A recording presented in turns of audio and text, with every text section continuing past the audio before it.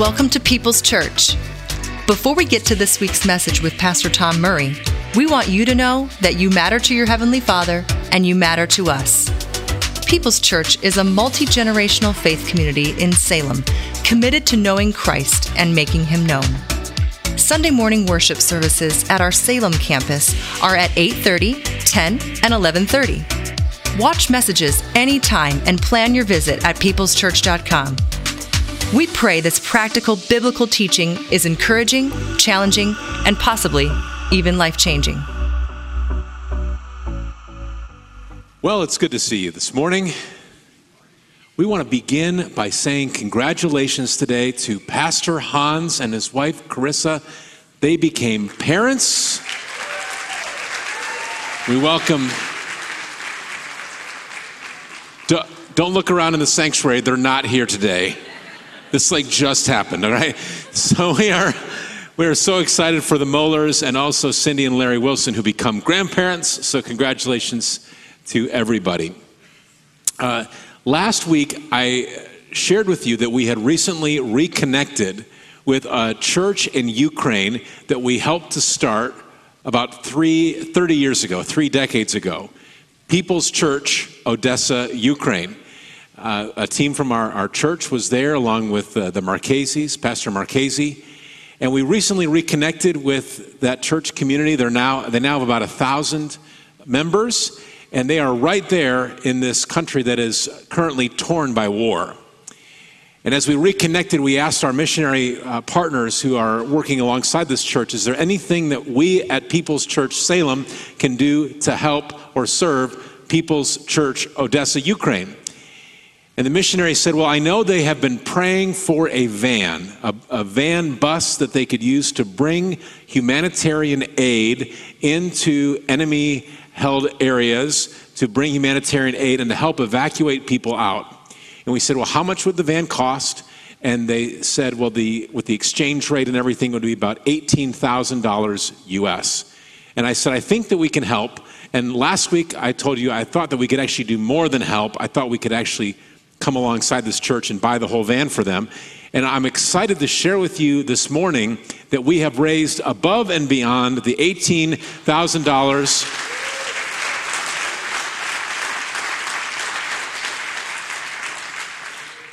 So we are working now on getting the money there safely and securely to purchase the van. So thank you for your generosity. Pastor Pat had shared with me that we had more than 100 households give to that, which was also just really encouraging to see so many people part of that investment. It is Palm Sunday. Palm Sunday. Palm Sunday begins what we know as Holy Week. Jesus' entry into Jerusalem on Palm Sunday launched the week that changed world history. Even if you're not a Christian, you likely know the broad strokes details of Palm Sunday. Jesus rides into Jerusalem on a donkey. The crowds wave palm branches and they shout, Hosanna. And just days later, Judas betrayed Jesus, and Jesus is sentenced to a criminal's death on a cross, even though he committed no crime. Now, beneath the surface, at the time of the triumphal entry, there was incredible tension in Jerusalem and the surrounding area over who Jesus is. There are these different positions, and based on the different positions where people landed, there was groups that were formed based on their perception of who Jesus is. So those who thought that Jesus had come to be this revolutionary political leader, they cheered Jesus on as he entered the city, believing that he was arriving to bring the Jewish people into a time of freedom from Roman oppression. Then there were the religious elites. They viewed Jesus as an enemy to the religious tradition, and they also viewed Jesus as an enemy to their positions of influence. And so they plotted Jesus' death. They thought the only way this could be resolved was to bring an end to Jesus. To give us insight on where people were in terms of understanding who Jesus is at the time of the triumphal entry, John 12:37 says, despite all the miraculous signs Jesus had done, despite all the miraculous signs, most of the people still did not believe in him. You see, what happened then and what can still happen today is their own views and their own motives close their minds to the reality of who Jesus is. 2,000 years later, there is certainly not agreement today about who Jesus is. Maybe you've heard a statistic like this. Half of Americans believe that Jesus was a great teacher, but he was not God.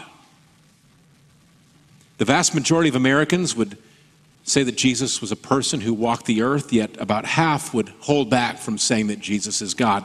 Whenever we talk about the position that Jesus was nothing more than a great teacher, I like to encourage you that if that is your view, you should read the words of Jesus, and you could have a red letter Bible and you could read exactly what he taught.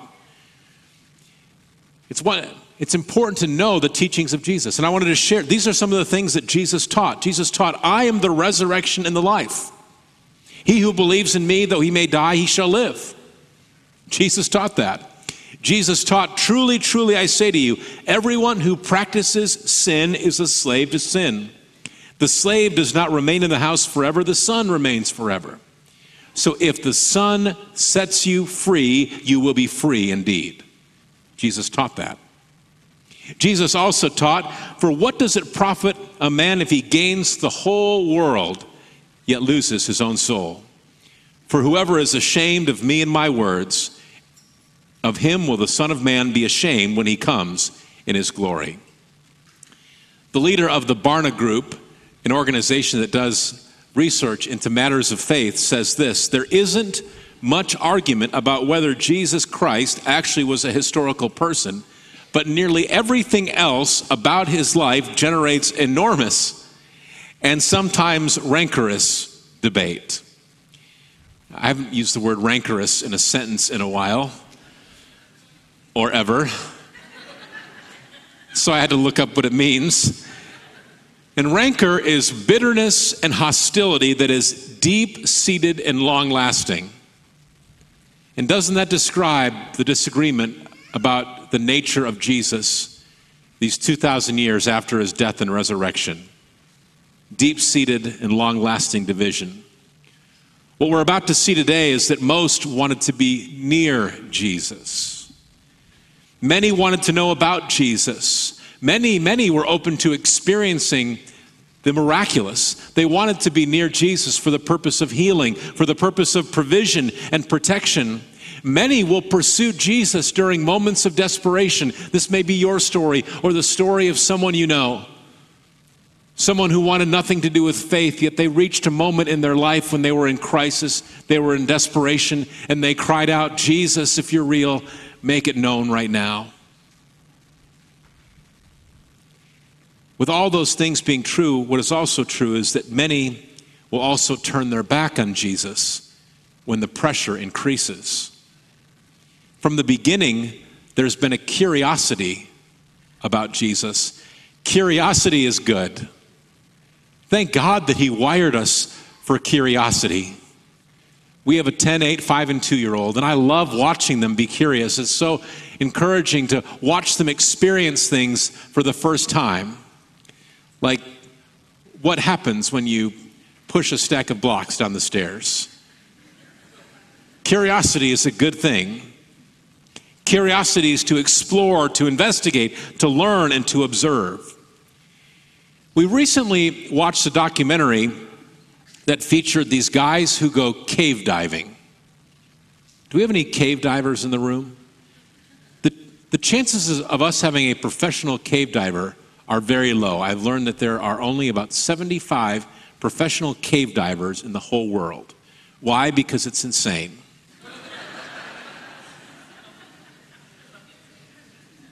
Cave diving has been described as diving with no direct access to the open air, to the surface of the sun. Cave diving is different from cavern diving. Cavern diving is when you go into the depths, but you can look up, and even as you go to the rocks, you can see the sunlight above you. Cave diving is when you see nothing, you see darkness. Cave diving is into areas with no natural light or limited natural light, very little visibility, with expeditions going into the caves that often last several hours and go on for many miles.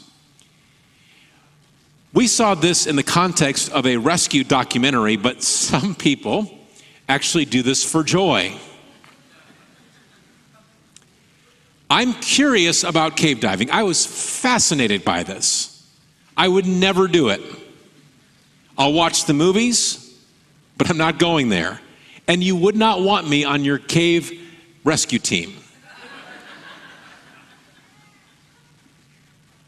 I'm curious about cave diving, but that does not make me a cave diver, no matter how many books and documentaries I watch, even if I were to meet another cave diver. Curiosity is not the same as commitment. It is possible that we can live a life fully curious about Jesus, which is a good thing. But our relationship may stop short of a commitment, and curiosity is not a commitment. Enduring faith in Christ is built on commitment, not simply curiosity. Faith that never gets past curiosity. What happens when the pressure increases? What happens when culture moves away? What happens when the crowd wants to go in a different direction? A faith that is based on curiosity is likely to follow the crowd. Faith that is based on a commitment endures. So as we talk for just a minute today about Palm Sunday, I want you to look with me at John chapter 12. I really appreciate John because he brings such a special perspective to his account, his narrative of the triumphal entry. Why? Because John was one of the 12 disciples, and even beyond that, John is in the inner circle of 3 with Jesus, along with his brother James and Peter. John was there. John is more than an eyewitness. John is a participant.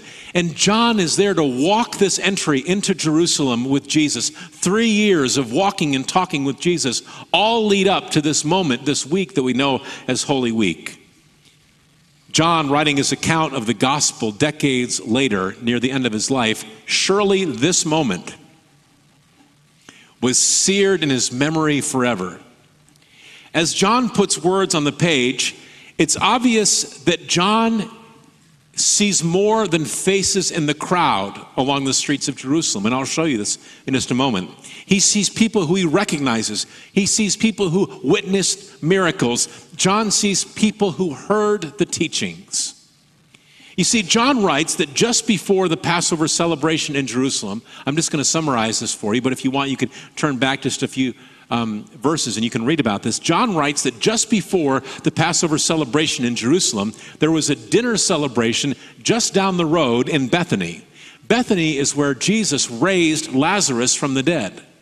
Lazarus is there at this celebration with his sisters, who are Mary and Martha. I didn't test the first 2 services, but I just knew that you knew the answer.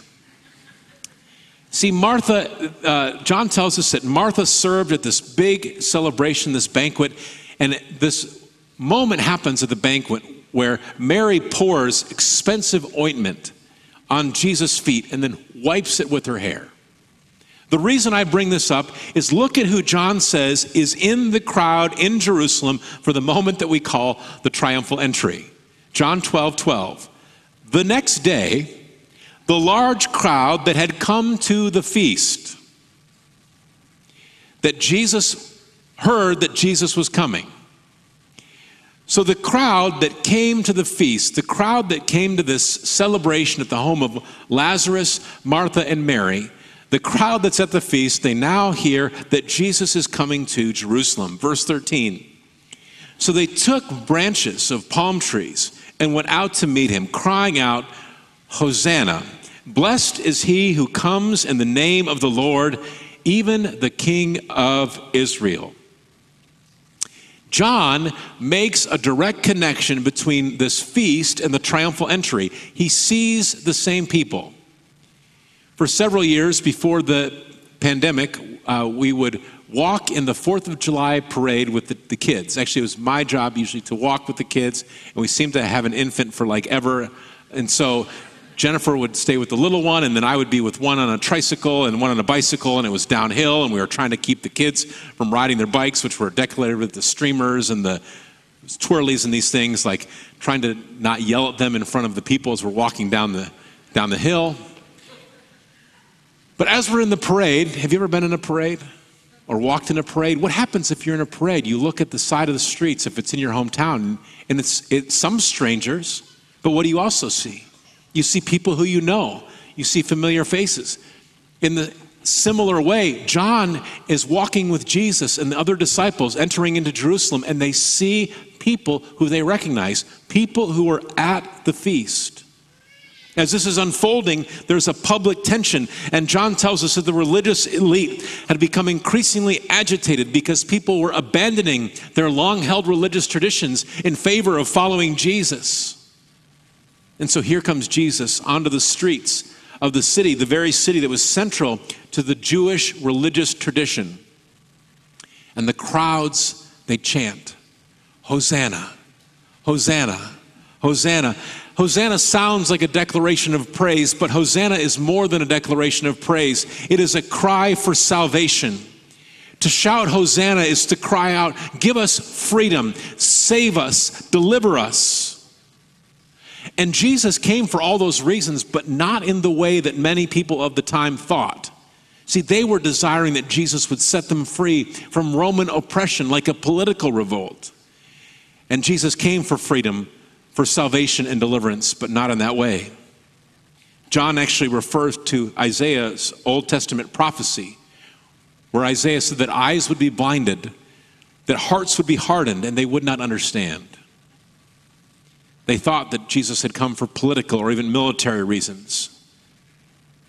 The Jewish people were considered lower tier in the Roman Empire, and there was hope that Jesus would be the one to lead them to prominence. You see, the crowd misunderstood and underestimated Jesus' purpose.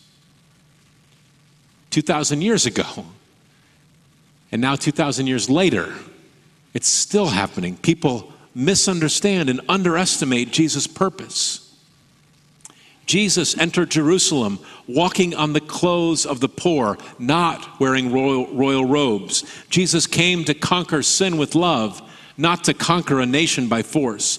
Jesus came to lead people to their heavenly Father, not to lead a political revolt. Jesus came to reign in our hearts, not to reign in a palace.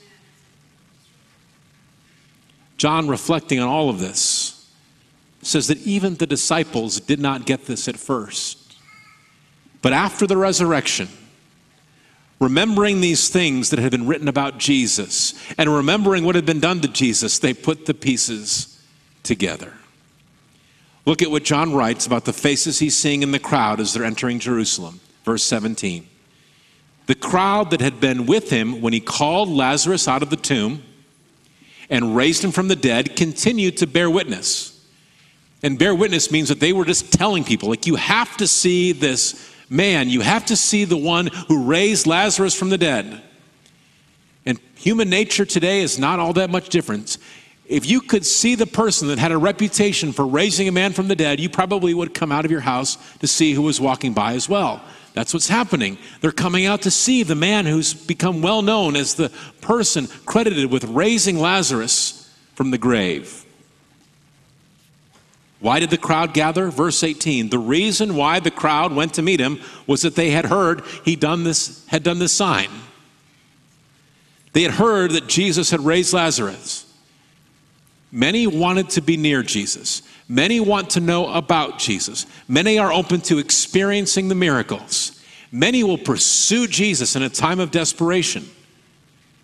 As John records it right after the triumphal entry, some Greek people, they wanted to be near Jesus, and they approach the disciples, and the disciples tell Jesus, move down to verse 23, and Jesus answered them, the hour has come for the Son of Man to be glorified. In a very short time, it's going to become very clear why I came. Look down to verse 25. Whoever loves his life loses it, and whoever hates his life in this world will keep it for eternal life. Jesus talks about hating life in this world. Now, this is not, nobody likes me, everybody hates me, I guess I'll go eat worms.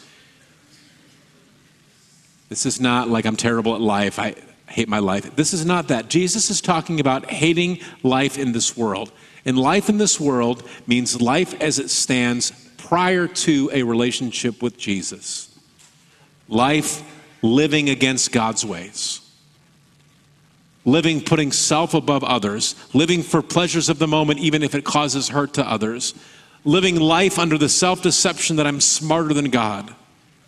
Holding views that are approved by culture but at odds with biblical truth.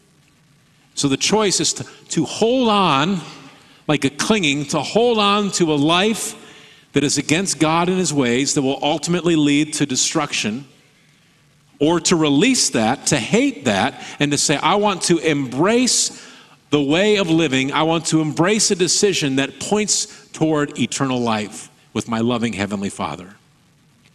Jesus says, John 12:26, if anyone serves me, he must follow me. And where I am, there will my servant be also. If anyone serves me, the Father will honor him. The faces in the crowd, they have a choice. 2,000 years later, we have a choice. Follow Jesus, live life his way, turn from the thoughts, words, and actions that are against God. Pursue and align your way of living with the way that Jesus taught us to live. The crowds waved the palm branches and they laid down their clothes. And Jesus speaks about a choice. When culture and Jesus go in different directions, where will you stand? I have this picture of water skiing. Where you water ski with two skis and like the skis are starting to split. You can't have your feet in both. You have to choose. And so you can drop one ski and go to one. Slalom, right? There comes a point where you can't have your feet on both sides.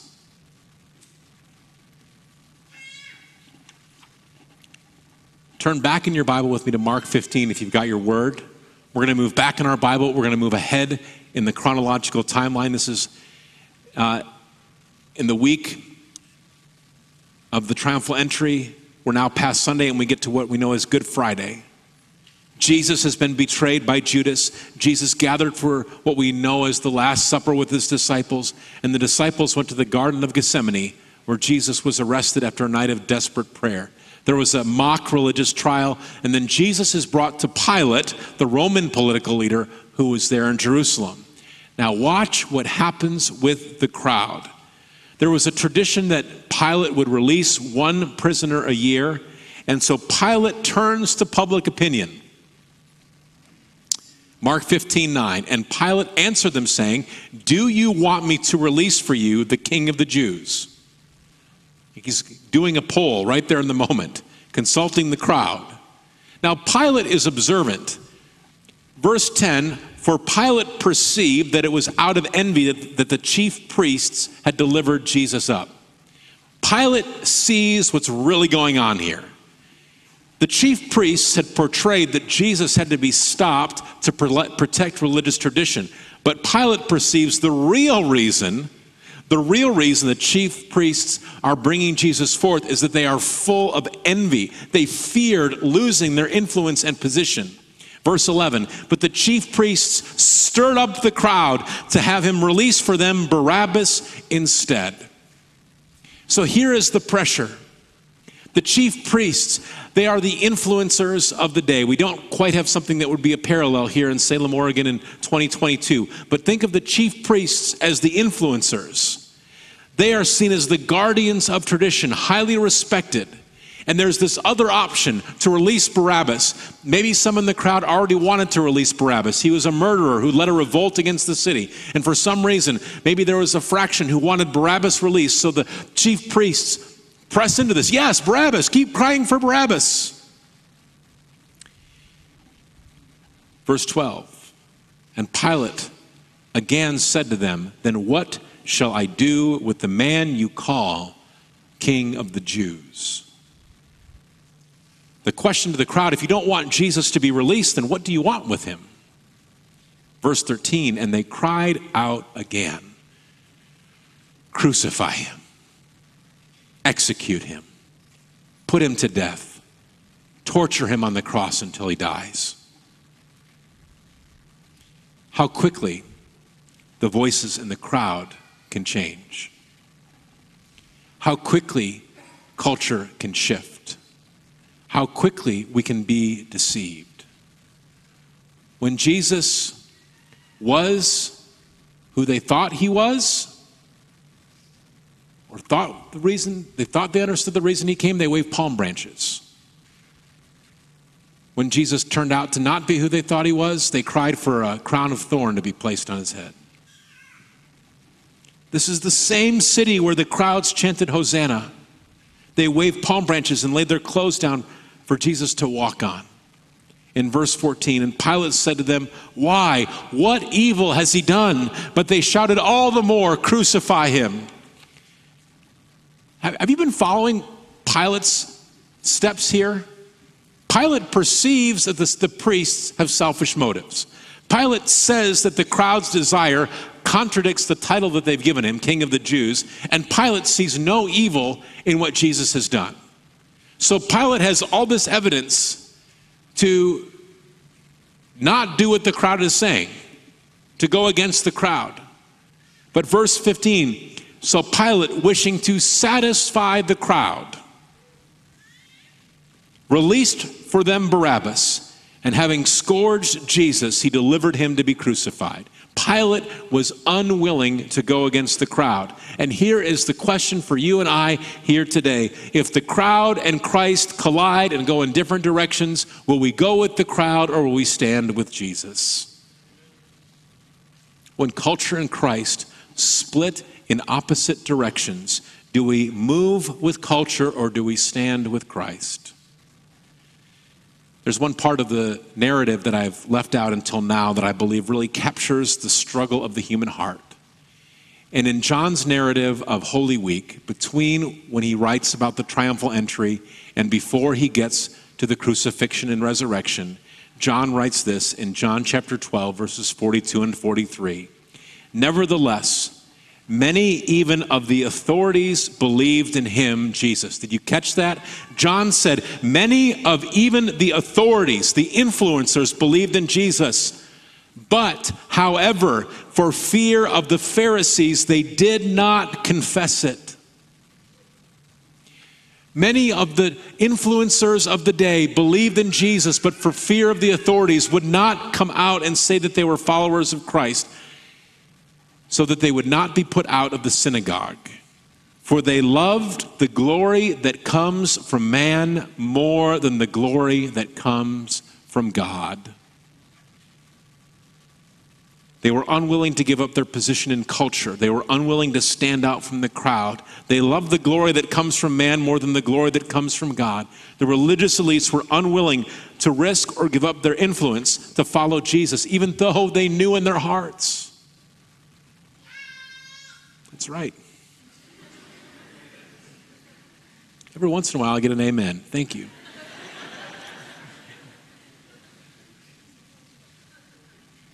Many will abandon Jesus when it is culturally inconvenient to stand with him. Many would rather give up Christ than give up culture. For whoever is ashamed of me and my words, of him the Son of Man will be ashamed when he comes in glory. The crowds, they cheered Jesus on Palm Sunday, yet just days later, the crowds cried for his crucifixion at the urging of that day's influencers. So here is my challenge, church. Build your faith on a commitment to follow Christ that will not collapse under the pressure of cultural convenience. Maybe in a moment of honesty, you'd say, my heart has been hard. My eyes have been blinded to the reality of Christ, yet I can sense the Holy Spirit working on me today, revealing to me the real purpose of Jesus. And today is a day that you want to make a first-time commitment or a recommitment to Christ. Maybe you'd say that you've allowed culture to infiltrate your way of thinking. but you know that it is at odds with biblical truth. And you say you want that to be past tense today. You want Christ to be the dominant thought in your mind. You want his word to be central to how you live. Thinking about those faces in the crowd. The disciples were there when Jesus entered Jerusalem. The people who celebrated the resurrection of Lazarus, they were telling everybody, you got to come out and see this man. So the disciples recognized faces in the crowd of some of those waving the palm branches and taking clothes and laying them on the street for Jesus to walk on as he enters the city. Now we know that in the Garden of Gethsemane, as Jesus is being arrested, the disciples, they scattered. So we don't know if they were eyewitnesses to this exchange between Pilate and the crowd. But is it possible that John, who saw these people who he recognized, waving palm branches, shouting Hosanna,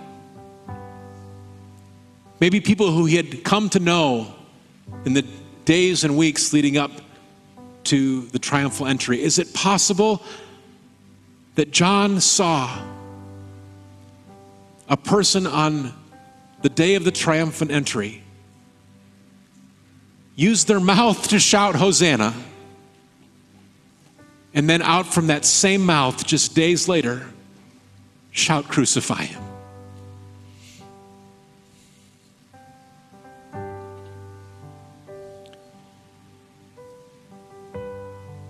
Some of you today are under pressure from family or people you know.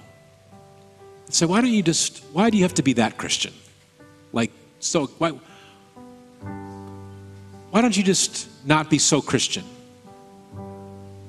Wouldn't it just be easier? Maybe some people are urging you to abandon your faith in part or in total and return to the destructive things that actually drew you to Christ in the first place, because you decided in the past you didn't want to live that way anymore. So where is your commitment today?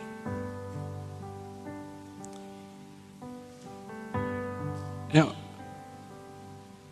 it's nice to think that we all just get to make our personal decision about who Jesus is.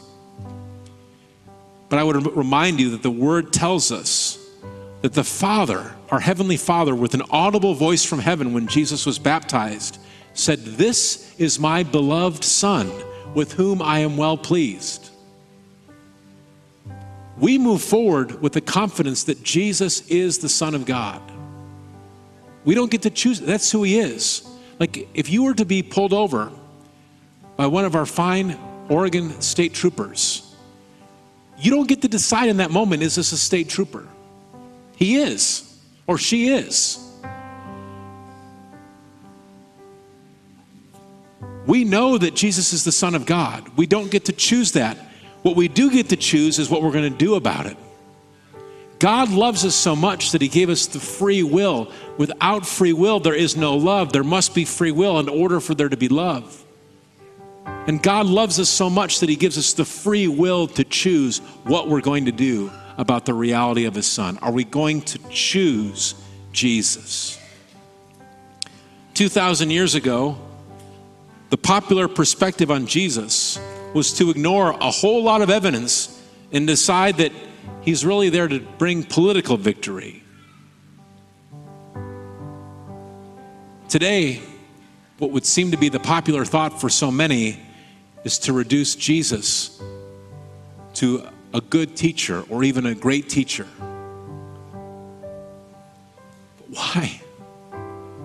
Why would we settle for a great teacher when we have a Savior?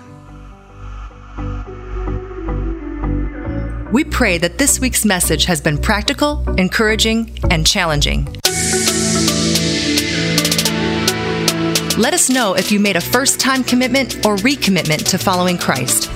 Visit peopleschurch.com and click Connect to share your decision with us. There is great value in being a part of a Christ-centered, Bible-teaching faith community. If you are looking for a church home, Pastor Tom Murray invites you to People's Church in Salem. Sunday morning and evening worship services, group Bible studies, relevant, engaging activities for kids and youth in safe, secure environments. Watch messages anytime or plan your visit at peopleschurch.com.